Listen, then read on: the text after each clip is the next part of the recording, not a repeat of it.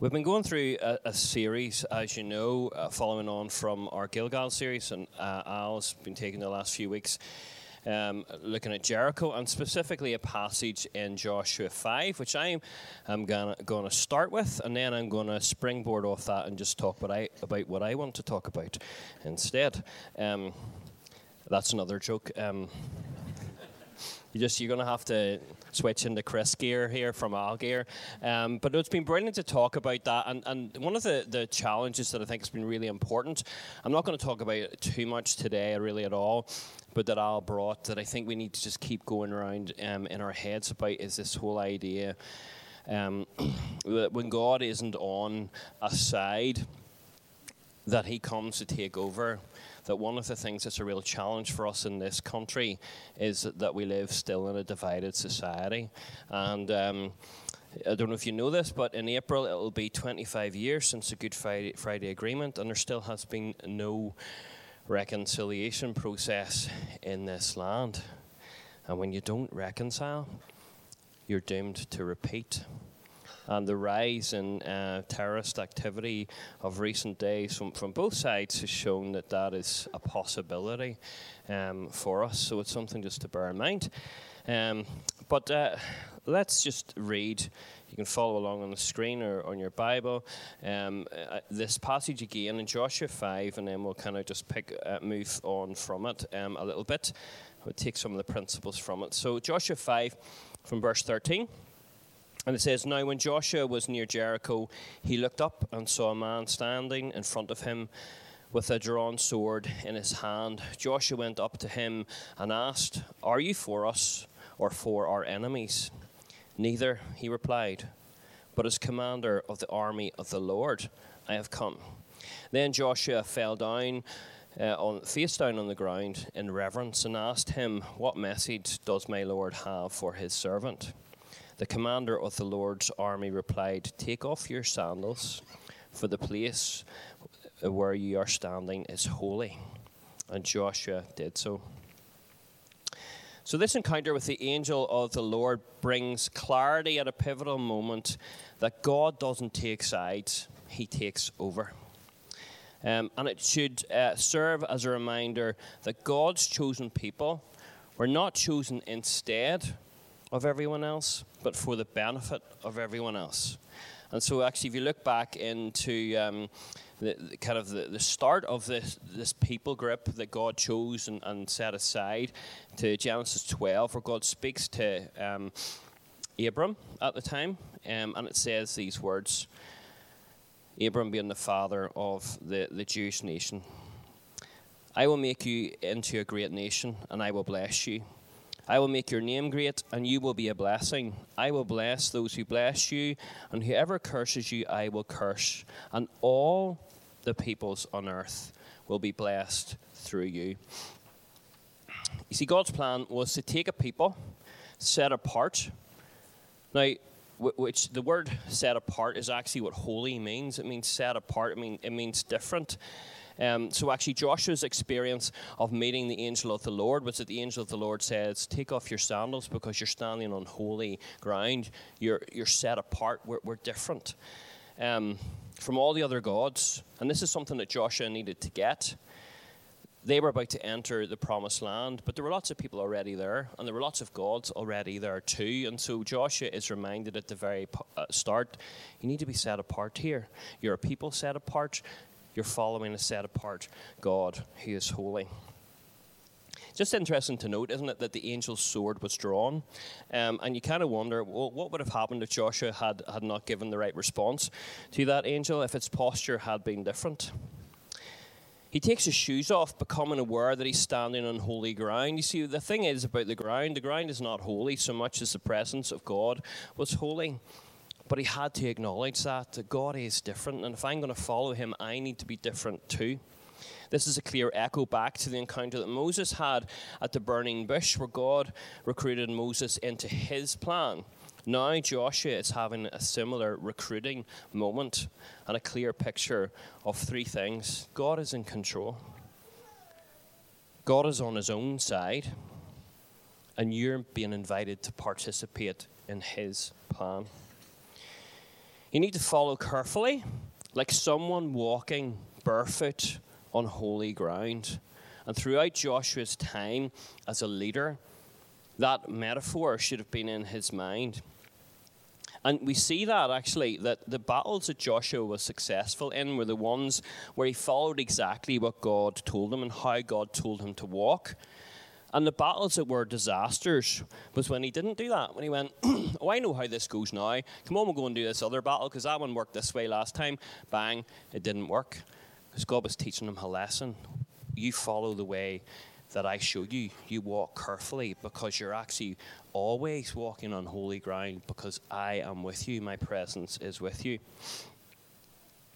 And we need to get that too, don't we? That we are, as people who are temples of the Holy Spirit, walking on holy ground, that we choose and we need to walk carefully because God is with us. I always think about, when that thought goes through my head, I always think about Mary. It's a good time at Christmas to be thinking about her, but the fact that she was carrying the actual presence of God must have made her think, act, and walk like really, really carefully. She's literally carrying the Messiah. And if we're carriers of God's presence, how do we walk carefully in the world that we're in? So, God's on his own side. Whose side was Jesus on, is my next question. When we move forward to the Gospels, Jesus enters an environment where there are many sides, many groupings, many us versus thems, people who are constantly trying to recruit Jesus into their tribe or their place or put him in either their category or the category that is against theirs. And so that's a very common narrative we see throughout the Gospels. But you know what? Jesus doesn't really do boxes very well at all. When you read the Gospels, you find that he doesn't cooperate with the world's systems very often. People want him to. Come on, Jesus, what side are you on of this argument or this discussion so that we know? Because either you're on our side or you're against us. And so throughout his ministry, people try to pull him in their direction or push him away in the other. And we would call this polarization, and polarization is a massive thing within our culture, and so I want to just define it briefly so that we know what we're thinking about. So a dictionary definition of polarization is to divide or cause to divide into sharply contrasting groups or sets of opinions or beliefs. It's where we get the whole concept about polar opposites, completely different, completely opposed. And so let me give you an example from Scripture. I'm not going to look at it in too much depth. It's one of my favorite stories in the Bible. I absolutely love so many things are going on in it, but I'm just going to go through it very quickly. And I want you to see where the person that Jesus is interacting with constantly tries to put them in an adversarial position, because actually that's what she feels comfortable with, and that's what she's used to. So it's in John chapter 4. It's a story of the woman at the well. And from verse 4, it says this. It's on the screen as well. Now, he had to go through Samaria, because they were on their way somewhere else.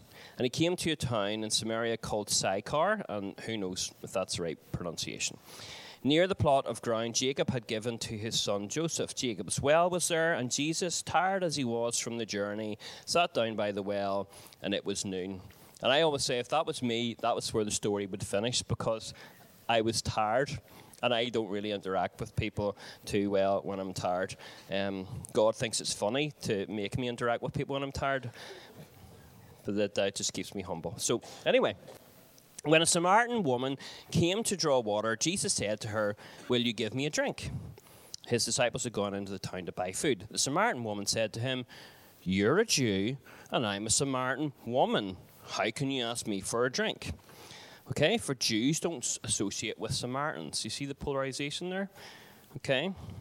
Now, if you go on down a few verses, I think about 18 or 19. So, after Jesus speaks into her pain about the brokenness in her life, that she's had 4 husbands and that this man that she's living with now hasn't even had the respect to marry her, he speaks into that place of brokenness. If you know the story, if you don't, go and read it. She, in response to Jesus actually reaching into her heart, she goes, "Sir, I can tell you're a prophet. Our ancestors worshipped on this mountain, but you Jews claim that the place you must worship in is in Jerusalem. So she wants to reestablish the polarization. We're against you, you're against us, we have completely different beliefs. Woman, Jesus replied, believe me, a time is coming when you will worship the Father, neither on this mountain nor in Jerusalem. You Samaritans worship what you do not know. We worship what we do know, for salvation is from the Jews. So he actually affirms the polarization in that way statement, but then he says this, yet a time is coming, and has now come, when true worshippers will worship the Father in spirit and in truth. For they are the kind of worshippers the Father seeks. God is spirit, and his worshippers must worship in the spirit and in truth. So having said, look, you're right, you think this, we think that, something's about to change, where actually we all get to be part of this new thing. And in fact, Jesus uses the word, he says, you will worship the Father in spirit and truth. Same Father, we're all going to worship him because we're part of the same family. So when Jesus asks a woman for a drink, it's a radical action which reaches across these cultural and gender barriers. Her automatic reaction is to push the conversation back into a polarized perspective because he has stepped across a boundary that you're not supposed to cross. She seems to be comfortable with these polarized arguments. And in fact, she uses that when Jesus starts getting to the heart of her issues to push back and to say, oh no, you're over here, I'm over here. Let's just keep that, keep ourselves apart. She had an expectation that Jesus would play the role of his side of the wall, of the well-rehearsed argument, and that she would play hers. And they would, if they needed to interact at all, it would be on that basis. It's amazing how often in life people try to do that, isn't it? That we try to set up as adversarial positions, or I'm part of this and you think that, because that's actually control. But there's a little phrase that floats around in social media, which I think is really good, and it says, you don't have to attend every argument you're invited to. And Jesus was invited to that argument, but he chose not to attend it in that way. He chose to reimagine it and to step across the boundaries instead. And if you take time to study this passage, you will see that Jesus has to overcome these cultural barriers and start telling a different story. As he does that, the opportunity comes for her to hear the good news about the kingdom of God. It actually leads to revival of an entire Samaritan town at the end of the story. But notice how Jesus lets this woman into a perspective of a different way. A time is coming, and has now come, when all this stuff won't matter, when everyone is welcome. But he had to break through those boundaries of us and them to get to that place and to tell that story. And throughout Jesus' ministry, what we see is that there were Jews and there were Gentiles. There was the rich and there were the poor. There was the Pharisees, who were like the religious elite, and all the other Jews. There were Jewish terrorists fighting against the Roman oppressors. There was the clean and there was the unclean. So Jesus, seeing and being aware of all these barriers, he completely ignores them. He heals Jews, he heals Gentiles. He heals a servant of a Roman centurion. He heals unclean lepers and a woman with 12 years of bleeding. He tells a story about a good Samaritan. Each time he crosses a barrier, a separating line to do it. It's almost as if he doesn't know the rules, that the rules maybe don't even apply to him, or that he's just ignoring them. Isn't that great? But the challenge for us is, do we do the same thing, or do we play by the rules that exist in our society and in our culture? You see, the religious leaders of the day were disgusted and appalled. Like, doesn't he know that he's eating with a sinner? Appalled at him going to Zacchaeus' house. They try to involve him in arguments that they love to have in debates. Who should we pay taxes to? Should we pay taxes to Caesar or not? Because they're against us. And Jesus is like, whose head is on that coin? We'll give to Caesar what is Caesar's. They're shocked when a woman's tears fall on his dirty feet and she wipes them with his hair. And they say, if this man were really a prophet, he would know who this is and what kind of woman is touching him, for she is a sinner. She's one of them. She's not one of us. I'm surprised that no one asked him what side he was on. And in fact, some ways they decided, because they said, well, if he casts out demons, he must be the prince of demons.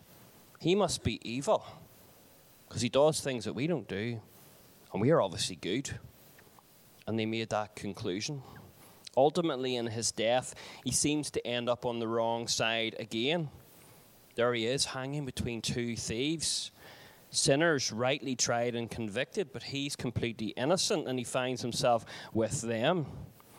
And even then, he finds another way to break out of the polarized opinion. Here are the justly tried sinners, and Jesus is amongst them. And he transforms the life of one of them who's willing to listen. And he says, today you will be with me in paradise. He changes the narrative of that man almost at the point of his death. You see, his betrayal and his death was a desire by the religious authorities to stop him messing up their system of control over their people and their tentative peace with the Romans. They wanted everything to go back into everybody staying in their comfortable, safe little boxes. Sometimes we use the phrase a third way to describe this path that Jesus took, and no doubt that has merit. Jesus sees all the boundaries and all the categories, all the ways that people try to seek identity, value, purpose from being part of one group or another. And he just chooses a different way. He, like the foreshadowing figure who appeared before Joshua, isn't on the side where the battle lines have been drawn. He's taking over. You see, that's the thing about that story in Joshua, is that Joshua had defined the battle lines. He had said, children of Israel, this is us, we're good. Jericho, these people in this land, they're bad. I've decided it's us against them. And Jesus says, oh, is it? You define those battle lines. I'm going to redefine them and in a completely different way.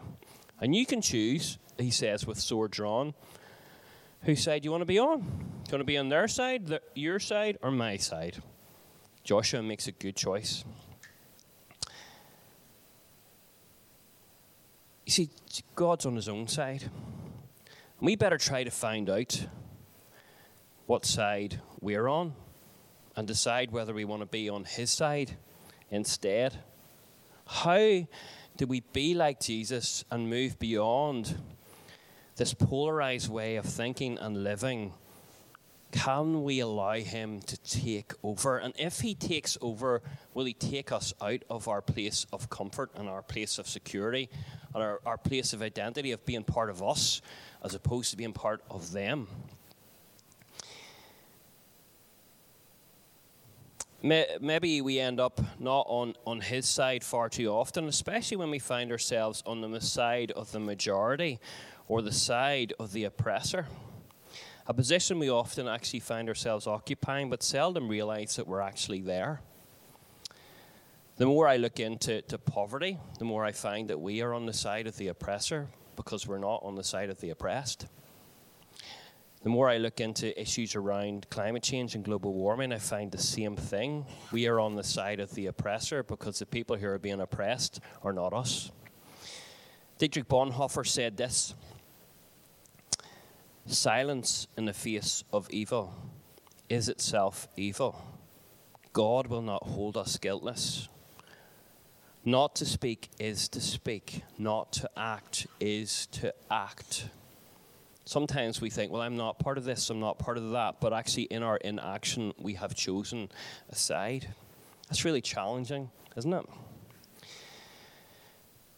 So the words that Jesus spoke pointed to a new way of living, those who worship in spirit and truth. And John the Apostle gave us a foretaste of what Jesus came to do when he wrote at the start of his gospel.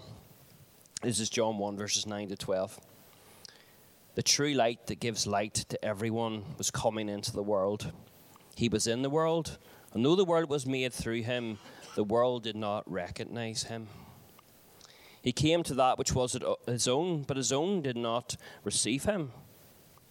Yet to all who did receive him, to those who believed in his name, he gave the right to become children of God. Children born not of natural descent, nor of a human's decision, or a husband's will, but born of God.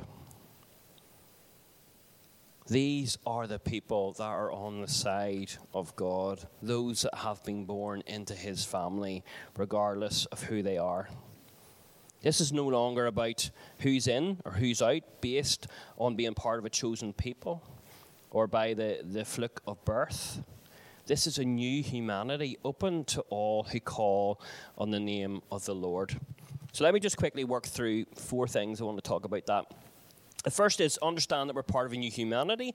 The second is understand the times and the battle lines that are very often drawn in our society. The third is stop participating automatically in the toxic narratives of our society. And the fourth is live in the reality of the new humanity, making the crossing of invisible barriers a normal practice. You see, most normal practices in the kingdom were once radical ones, and they need to, again, be radical ones as we step across the barriers and boundaries of our society, the unspoken rules, the us's and the them's, to something different, to something better. So number 1, a new humanity. The culture of the kingdom, as it evolved, was radical in its views on people, and new churches found themselves at odds with the prevailing narrative of the day. Wherever a new church was planted, they had a problem, because there were all these categories of people who stayed apart, who were against each other, who didn't mix for all sorts of different reasons, depending on which city or town you went to. And those apostles carrying the good news had to tell a different story. And so they would say things like in Galatians 3, "So in Christ Jesus you are all children of God through faith. For all of you are baptized into Christ, have clothed yourselves with Christ. There is neither Jew nor Gentile, neither slave nor free, nor male nor female, for you're all one in Christ Jesus. If you belong to Christ, then you are Abraham's seed and heirs according to the promise." If you're in Christ, we're all together. If we're all together, then we can't be apart. You can't be part of one tribe or the other. You can't treat someone over here with disrespect because they're your brother.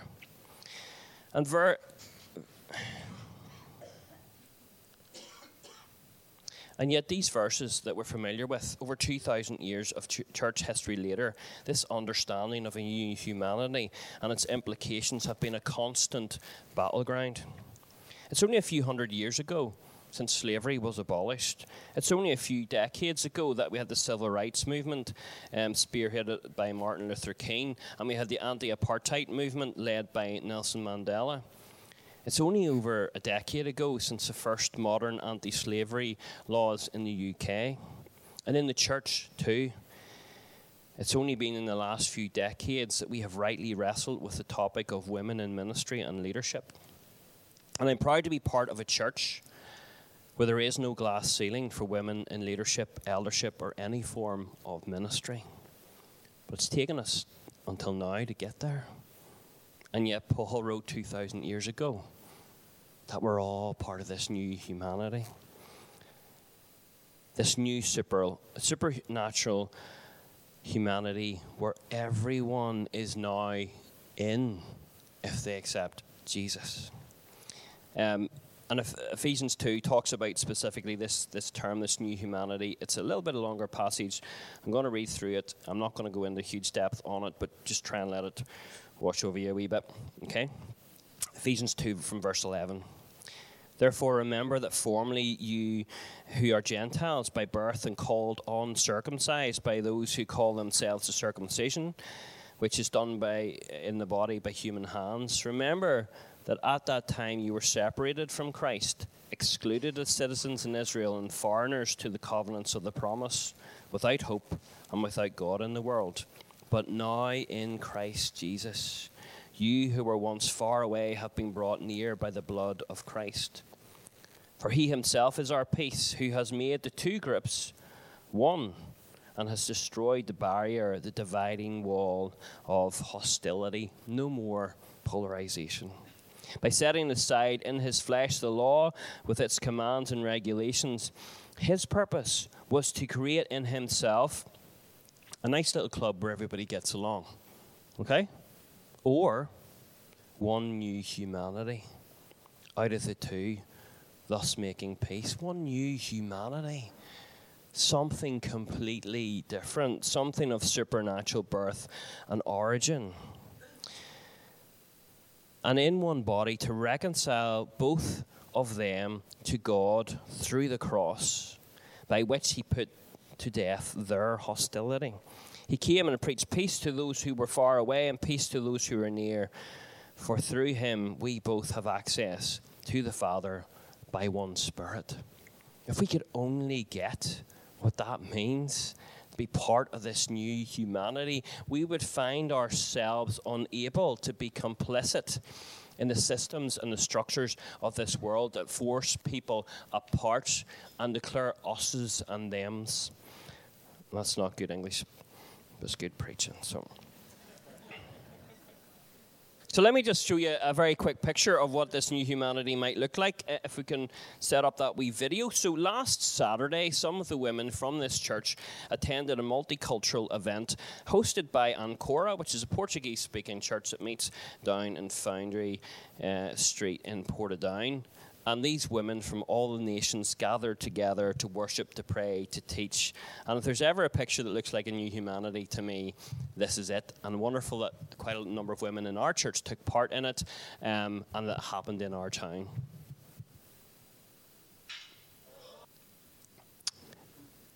Every tribe, every tongue, every nation, worshipping God together, and yet such an unfamiliar experience to many of us.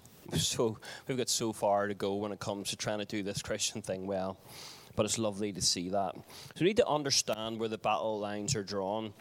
There's a process that leads to the poor treatment of others, that takes us from a place of love and care of others to the conditions where the life of another is completely devalued, where other human beings who are made in the image of God deform into an object of scorn and even hatred.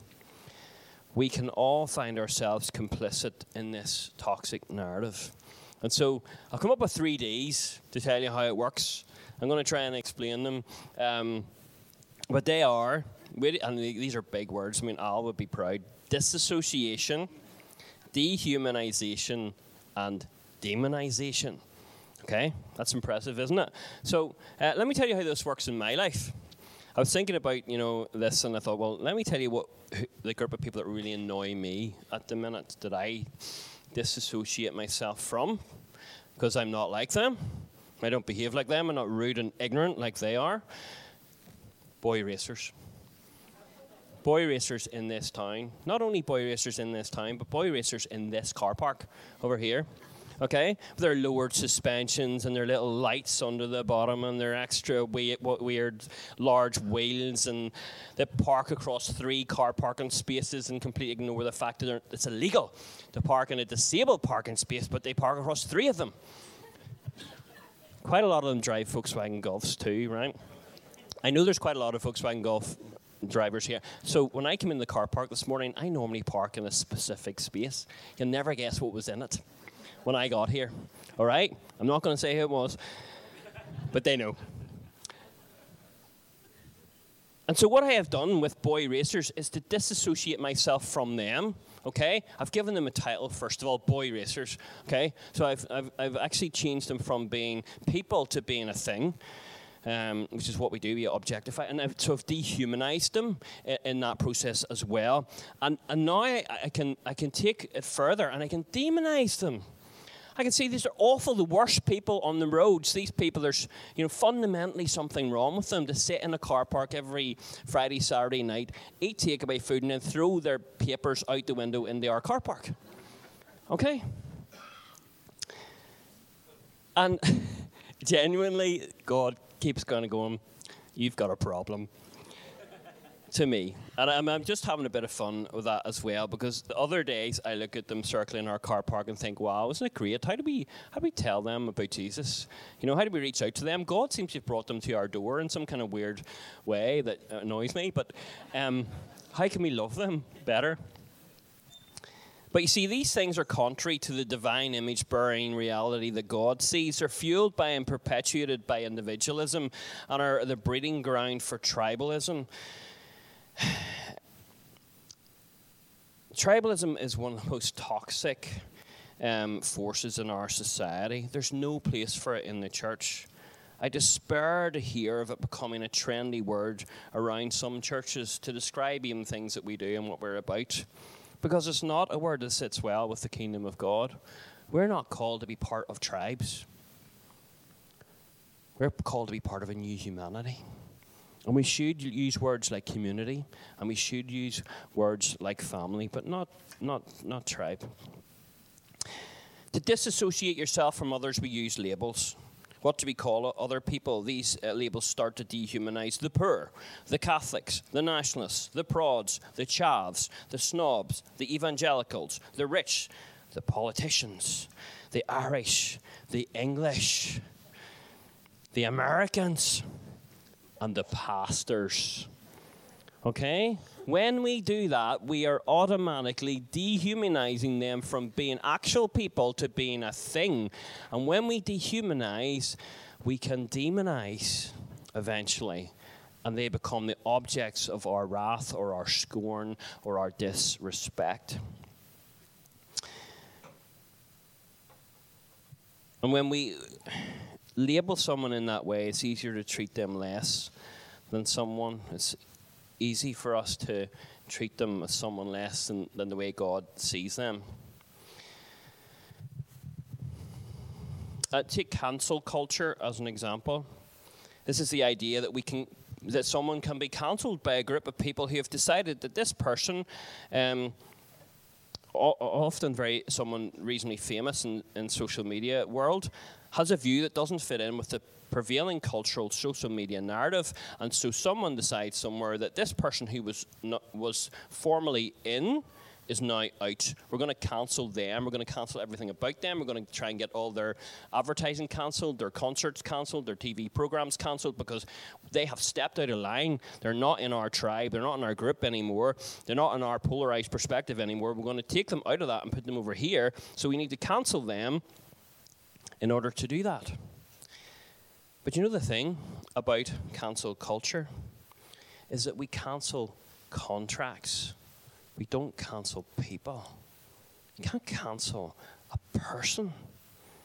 Whether you like them or not, they're made in the image of God. A person is not a piece of paper to be ripped up and thrown away because you don't like it anymore or because you want out of it. Worse than that, we dehumanize to the point of demonization. It's not enough for this person to be pushed out of the limelight. They need to be vilified and shamed in the process. And so along with cancel culture comes shame culture. And this is not just a modern phenomenon. The internet has a wonderful way of making this sort of thing happen, but 500 years ago there was a different way. When Gutenberg invented the old information superhighway called the printing press, the most popular book printed was the Bible. The second most popular book printed was, there's only one person who knows, not quite. It depends if you listen to the same podcast as me or not. Okay. A book called the Malleus Maleficarum, okay, which obviously you know in Latin, means the hammer of witches. It was written by a guy called Heinrich Kramer in the 15th century. He was a German priest. And that book got in the hands of many, many people. And it, probably more than anything else, led to 200 years of people being demonized, of people being burnt at the stake, as people being outed as witches and drowned in rivers. They reckon hundreds of thousands of people died because people became something less than human in the eyes of others because of information that said, if somebody does this and acts like this, then they're this. Therefore, they're less than human. Therefore, we have the right to actually just set them on fire or drown them. Hundreds of thousands of people died at the hands of that. And so that is a stark warning from history, but we cannot be complicit in the drawing of lines, in the entering into polarized perspectives that lead to division and separation of people. We find ourselves willing participants in whatever social media war is popular at the time, and that is wrong. And I need to finish.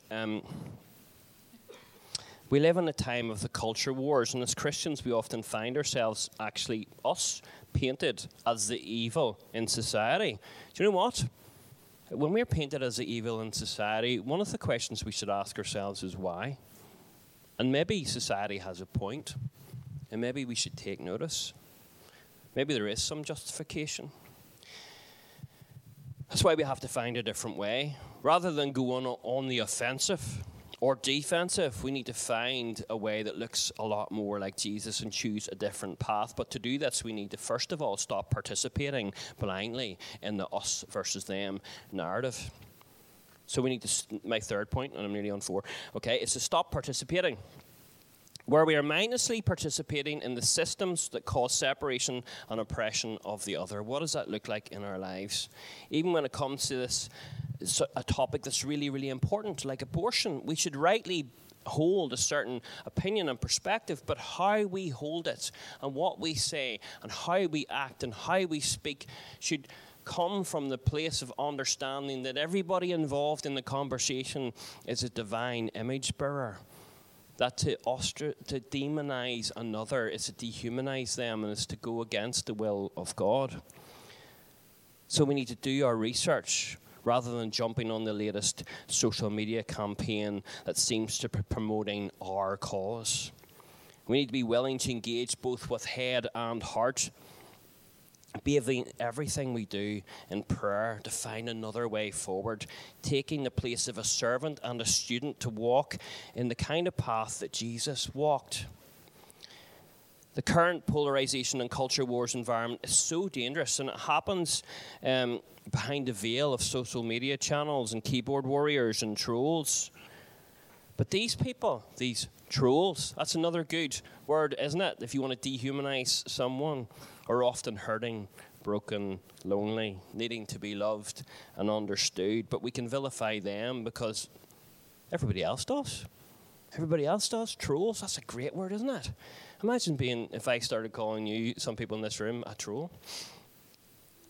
Can the church really become this place of radical welcome and family, which is actually counter-cultural to all this polarization? Can we be the place of extravagant welcome? Can we be the place of a new humanity where everyone is welcome and where we're willing to get to know the other? We can't go down the road of so much of American evangelical Christianity, which has found itself entrenched in a culture war. It has actually chosen to take up one of the positions of us against them. And if Jesus was to walk into the room, I think he would go somewhere else, that he wouldn't stand with them, that maybe he wouldn't stand with us, but he would stand somewhere else, and we would find ourselves with a decision to make about where we are going to go. Could it be that the world that we live in could experience what it is for people of peace to walk into families and communities and to tell a different story?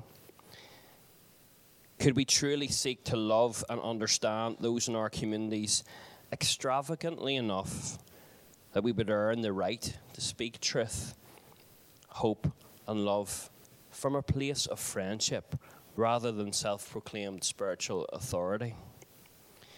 When you do the hard miles of this in your community, you find that you get to do that eventually. I was in a meeting the other day, and there was another Christian in the meeting, and they sent me a message afterwards, and they were like, is it just me? Or isn't it amazing when you get to speak the language of the kingdom in a meeting with the local council about community planning? Absolutely love it. It took a long time to get there. Right, I'm really going to try and finish, sorry. So my fourth point is unity in diversity. Okay, this is where we need to get to, unity and diversity. There's a big difference between unity and uniformity. Unity happens when we embrace the difference in other people, when we celebrate it, It can be more chaotic, and it requires more effort to appreciate and to understand, to listen, but its rewards are a lot more.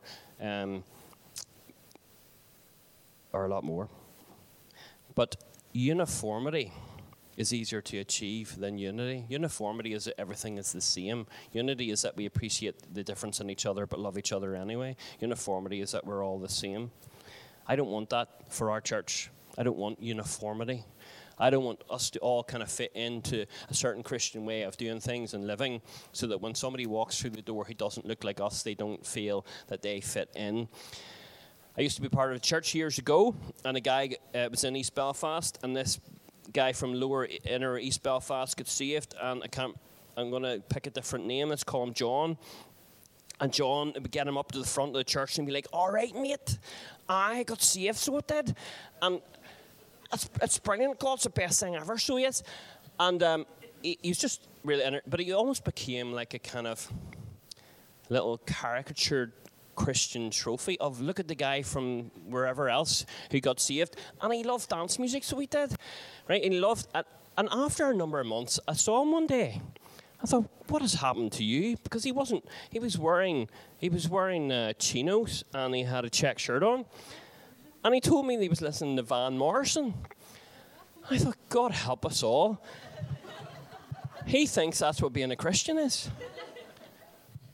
Because he had started to conform to our norm. He had gone for uniformity. He had thought, if I'm going to fit in and be a Christian, I need to have a checked shirt and a V-neck jumper, and I need to wear certain trousers and brown shoes, and I need to listen to different music. And you're just like, this is not what the kingdom of God is about. This is not what the new humanity is about. It's about so much more. And if you have any of those clothing options on you,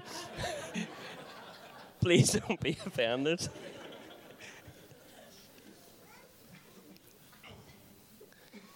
But we have to realize that we are the kingdom come. And if we're going to be the kingdom come, we can't be part of the systems of the world in the same way. And we have to move beyond them. We have to follow the Jesus way, this new humanity on earth. Because our world needs that right now. The problems in our world and in our society are getting so much bigger. The gap between what our government can provide to help people and what help is needed is getting wider and wider. And it will never close again, and something else needs to fill the void. What needs to fill the void is a life-giving, loving, sacrificial community of people who have decided that the other is their brother and sister, and they're going to give their lives to seeing their communities and the people around them transformed, and they're going to do that with radical love and sacrifice. And in fact, they are going to be, as Matthew 13 verse 33 says, the kingdom of heaven is like yeast that a woman took and mixed about 60 pounds of flour until it worked its way all the way through the dough. And I am convinced that that's what the church can be and should be, is that we choose that we're not going to sign up to the narratives and the polarization or whatever it is that the world tries to keep us apart, but that we're going to seek unity in here, not uniformity. I'm going to seek unity out there, because we're going to be the everyone, every day, everywhere that transforms our communities. We're facing a 2-year recession. That will effectively be a 10 years plus situation of instability. Our government will continue to remove services because they're more interested in keeping the economy afloat than they are people. And now is the time for the church to step forward, to step into that void, to see the kingdom come, lives transformed, to speak hope, and to be hope carriers as well. So I would love for us to decide that we're going to join in that adventure. And let's actually just put the specs on, the kingdom specs, and go, I'm not taking part anymore in that narrative. I'm not joining that group or that tribe because that tribe's against this one. I'm choosing a different way. I'm choosing the Jesus way. And if Jesus is standing there with a sword in his hand, I want to be on his side in this battle. So why don't we stand and let's pray. Jesus, we thank you for your gracious, loving mercy that welcomes us into family, that gives us hope and identity, that makes us part of this new one great humanity. And let us not slip back from this new humanity and all that it means to something less.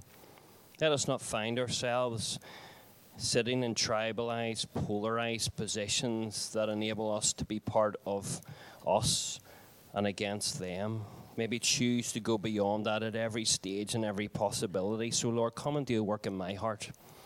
I need more love and I need more compassion, rather than trying to control my life by keeping other people at bay, from choosing to be part of one thing rather than another. Lord, show us what you're doing. Stir our hearts.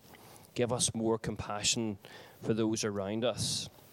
Help us to demonstrate your love and to be your presence wherever we are. Lord, may we be yeast worked through the dough of this society so that it will rise and not fall in these coming hours. In Jesus' name, amen.